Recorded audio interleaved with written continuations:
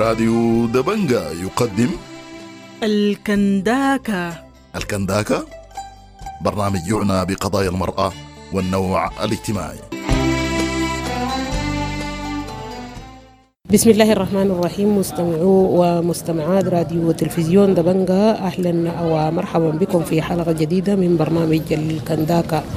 نخصص هذه الحلقة لطالبات مناطق النزاعات بجامعة النيلين لنتعرف على أوضاعهن في ظل الظروف الاقتصادية التي يمر بها السودان. معنا في هذه اللحظات كوثر أحمد عبد الرحمن وحميدة بحر حجار أحمد من كلية الدراسات الاقتصادية والاجتماعية بجامعة النيلين. طيب كوثر، حسب الوضع الاقتصادي أوضاع الجامعات تتغير كثير، خلينا في البداية نتعرف على أوضاع طالبات مناطق النزاعات في الجامعة. أنا خايفة بكل صراحة قاعدين نعاني شديد، بالأخص في الضغط الاقتصادي وفي السكن، في كل المستلزمات بتاعة الطالب. أنت تلقى نفسك إنك قاعد تعاني يعني.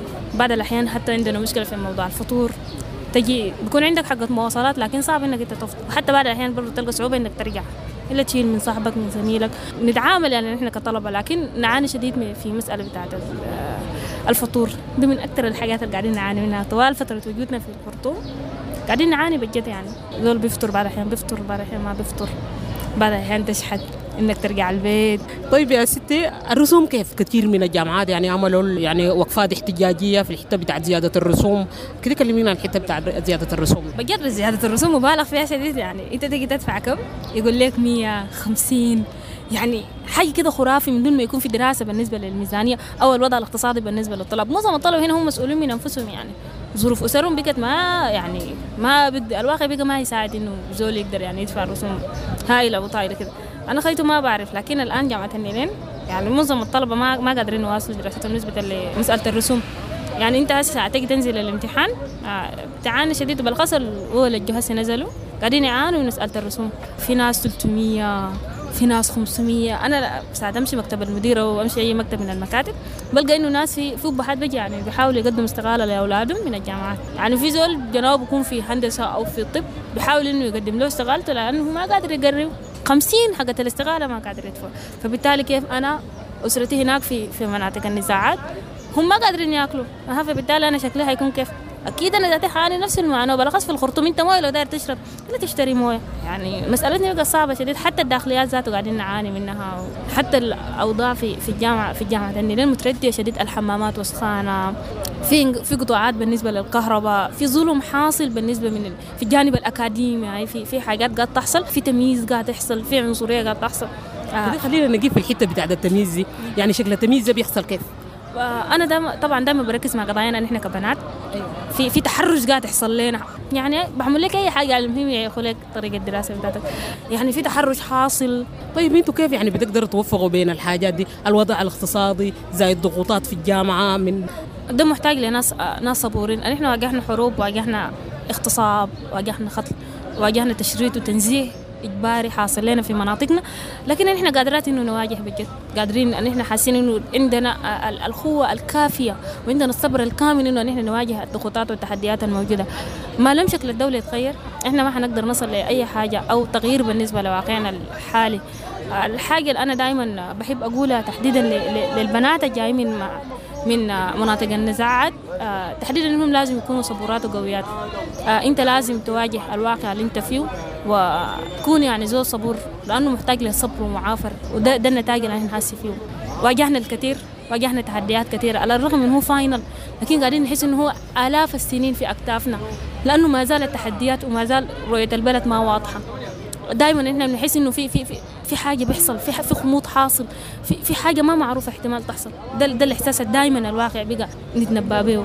طيب انتوا كمجموعات يعني بتاعت مناطق النزاعات، هل انتوا يعني حاولتوا تعملوا لكم روابط، تعملوا لكم جمعيات، مجموعات على الاقل يعني تقدروا تتضامنوا مع بعض، يعني تقدروا تناصروا بعض؟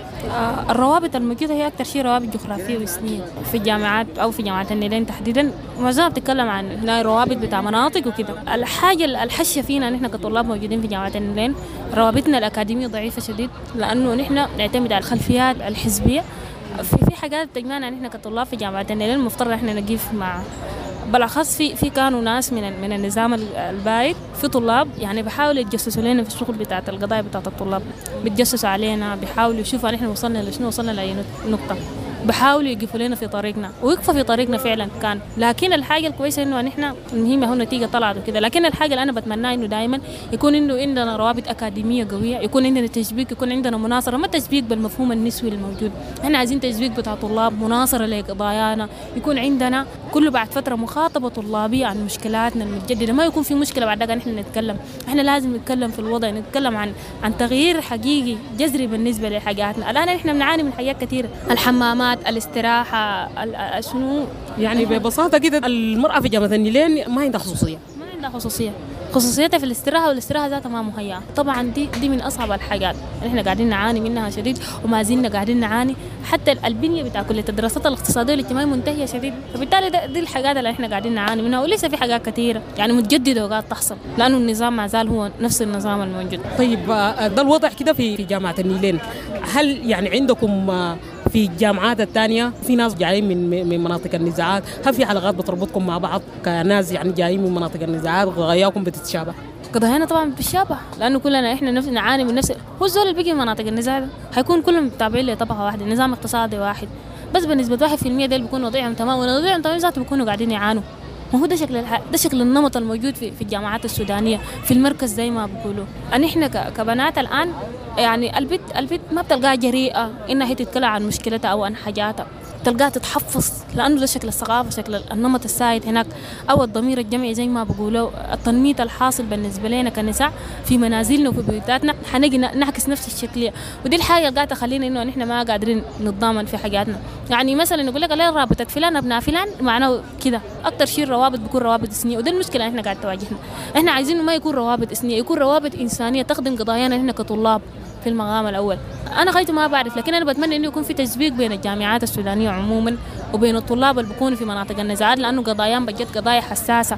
يعني زول يكون حي لوضع بتاع الدولة، دولة منهارة من أساسها لأساسها، في نفس الوقت انت تكون بعيد من ناس بيتكم في وضع اقتصادي رديء. انت ممكن في ناس بيمشوا من هنا من الخرطوم لهم درمان بكر عينهم لانه ما عندهم قروش مواصلات، في ناس ما باكلوا. يعني احنا هسه حاليا ما قاعدين ناكل بعض الاحيان، بقينا ما قاعدين نركز، يعني بقى كحاجه طبيعيه. معظم الناس اللي تفتشن تلقى عندهم ملاريا، عندهم تايفود، عندهم انيميا، بس عشان احنا ما قاعدين نعمل كشف دوري، لانه حتى المصحه بتاعتنا او الكلينيك بتاعنا بتاعت الجامعه بقت ما قاعده توفر لنا التامين، على الرغم ان احنا قاعدين ندفع قروش تامين.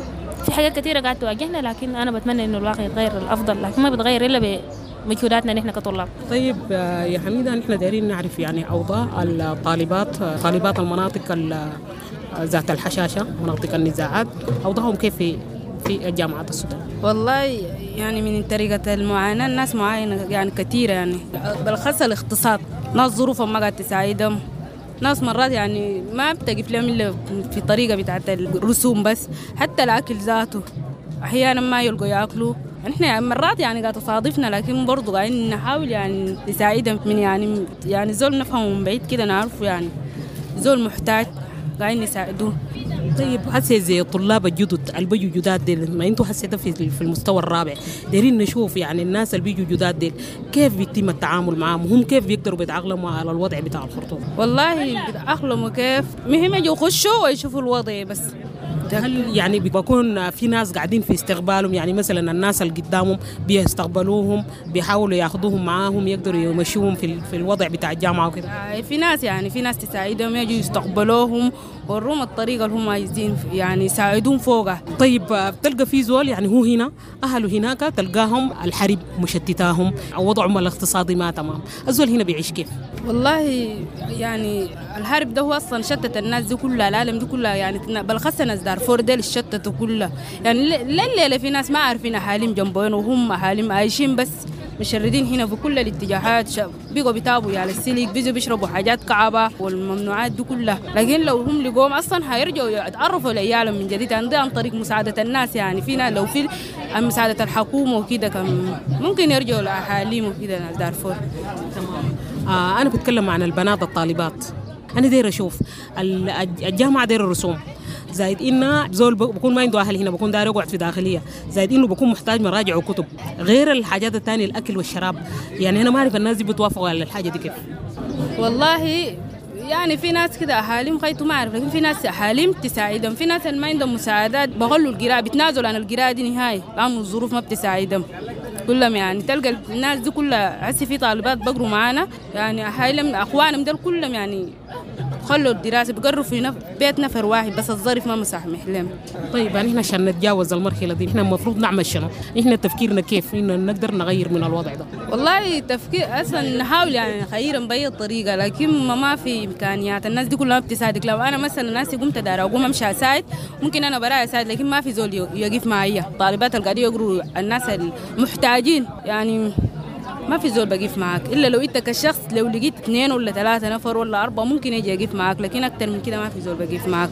حتى لو وقف معاك أول مرة يعني تاني مرة لما برضو ده تساعد برضو ما بتلقى الزول اللي يقف معاك يعني يشوفوك أنت ما عندك أي موضوع وما عندك برنامج. شوف شغلك يعني يقول لك أنت هي ما عندك موضوع شوف لك شغل تنفعك ما في زول يساعدك يعني أنت براك بس. شكرا لك رسالتك تماما وصلت يديك العافية. تسلم كثير يا أستاذ. طيب كوثر بالنسبة للحكومات الولايات دي كلها فيها ولاة فيها يعني مدراء عامين يعني هل في دعم قاعد يحصل من الحكومات المحلية؟ ما قاعدين يتذكرونا أصلا على الإطلاق. هو الوالد ساعات هيجي بيجي باكل بس ما هو ما غيروا النظام. انت لو معلش زول خدمي جاي يخدم معلش لكن هو زول جاي ياكل جاي يبني نفسه ما جاي يبني بلده والناس اللي هناك ما قادر يحميهم. فبالتالي هل هو يذكرنا نحن هو ساعدك في ناس بيجي باخذوا ورش في ولا بيجي باخذوا ورش عندهم دورات بيعملوها في الخرطوم هنا في المركز لكن ما قادرين يتذكروا الطلبة لأنه هم ما عندهم أساس تعليمي أصلا لأنه هم ما عندهم علاقة بالتعليم لأنه هم ما مربوطين من البداية ارتباط كده يعني معرفة حقيقي. الناس كلهم حاشين ساي يعني عسى أبسط شيء يعني نحن طالبة بعض الأحيان مثلا من ضمن الحاجات اللي كنا قاعدين نطالبها دار يكون لأبناء بتاعت منطقة فلانية ما يكون دار اسمي يكون دار بتاع طلاب جايين من منطقة معينة. الوالي وأهالي المنطقة يكون تكافل حكومي وتكافل أهلي عشان يقدروا يخدموا الطلاب. لكن حاجة يعني مزرية شديد إنه نحن في نفس الواقع تجي تلقى يجي يأجروا لهم بعض الناس هاي ساهموا وقاعدين يأجروا كده شكل دار بالنسبة للطلاب إنه يقعدوا فيه لكن عايزين دار برضو بالنسبة للبنات ده من ضمن المعوقات لأنه في بنات قاعدين يعانوا في البيوتات بتاعت الخرطوم قاعدين يعانوا من انتهاكات من حاجات كثيرة وانت قاعد في بيت ناس ما تقدر تقول أي حاجة. طيب ده الوضع بتاع الحكومات المحلية أصلا ما سأل في الناس بنفس الكيفية برضو يعني بتحصل في منح دراسية بتجي مخصصة لأبناء المناطق الحشة أو مناطق النزاعات. هل البنات بينالوا يعني حقهم كامل فيها؟ حتى لو هم نالوا حقهم المجتمع في قاعد يضم أصلا الفرص دي فرص اللي يكون عندك زول دحر الحاجة دي عنده علاقة بالتزكية. حتى لو عنده علاقة بالتزكية برضو انت ما عندك نمط بتاع عقلية معينة عندك تركيبة ثقافية معينة موجودة. المجتمع السوداني أو مجتمع مناطق النزاعات مجتمع تحسبوه مجتمع محافظ ما بيسمح لبناتهم إنه ينطلقوا وده من ضمن الحاجات من ضمن الركود المعرفة بالنسبة للبنات في مناطق النزاع. حشات أبسط شيء هو زول ما بقدر يدافع عن نفسه فبالتالي حال يقدر يدافع عن حاجة بسموه منحة ولا حاجة بسموه سياسة وإحنا بعيدين من الساحة ده شديد.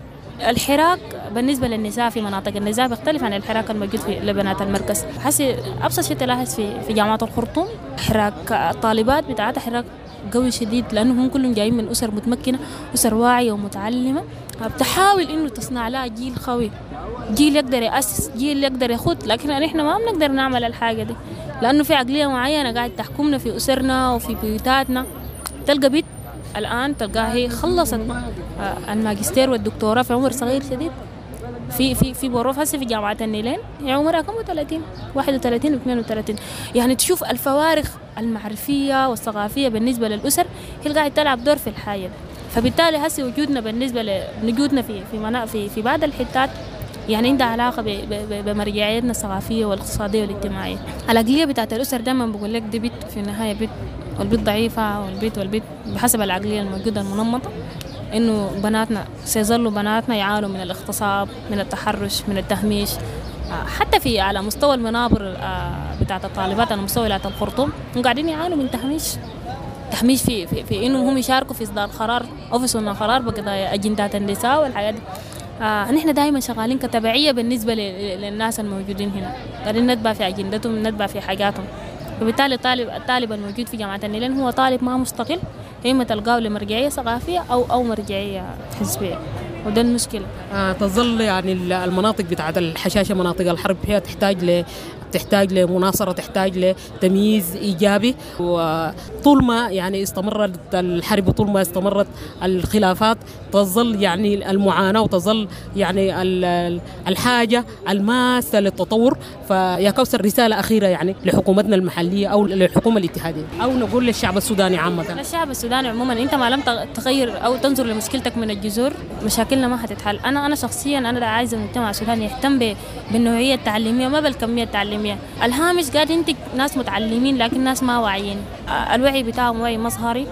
حتى في تناولنا للقضايا أنا بنظر لنفسي كطالبة في جامعة النيلين وكامرأة في المجتمع السوداني دائما بشوف إن أنا زول هشة. المجتمع السوداني بنظر لي كجسد، حتى المرأة ذاته قاعد تظهر للمجتمع إنها هي كجسد في وجودي في الجامعات السودانية، إنه أنا كجسد في وجودي في المنابر التعليمية وفي ساحات الأكاديمية كجسد. كل المنابر المختلفة أنا كجسد. أنا عايز يكون شكلية الخطاب التعليمي تحديدا سواء كان بالنسبة للبنت أو للولد يكون بطريقة مختلفة، يكون في معرفة حقيقية. نحن بنحلم إنه يوم من الأيام يكون في رئيسة وزراء، فبالتالي ده الحاجة اللي نحن بنحلم به ونحلم به دائما.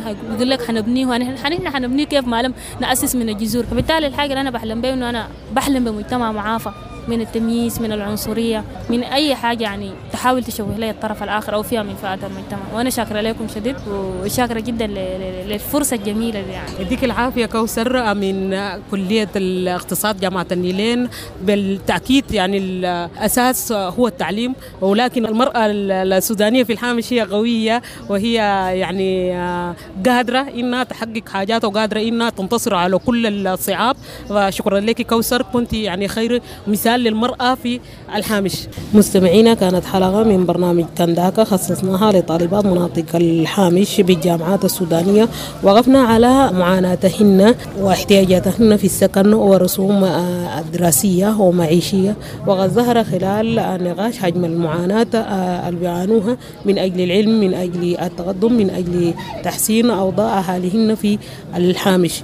بهذا نكون وصلنا إلى نهاية حلقتنا، وعلى أمل أن نعود في حلقات أخرى ومواضيع مختلفة. حتى ذاك الحين نترككم في حفظ الله ورعايته.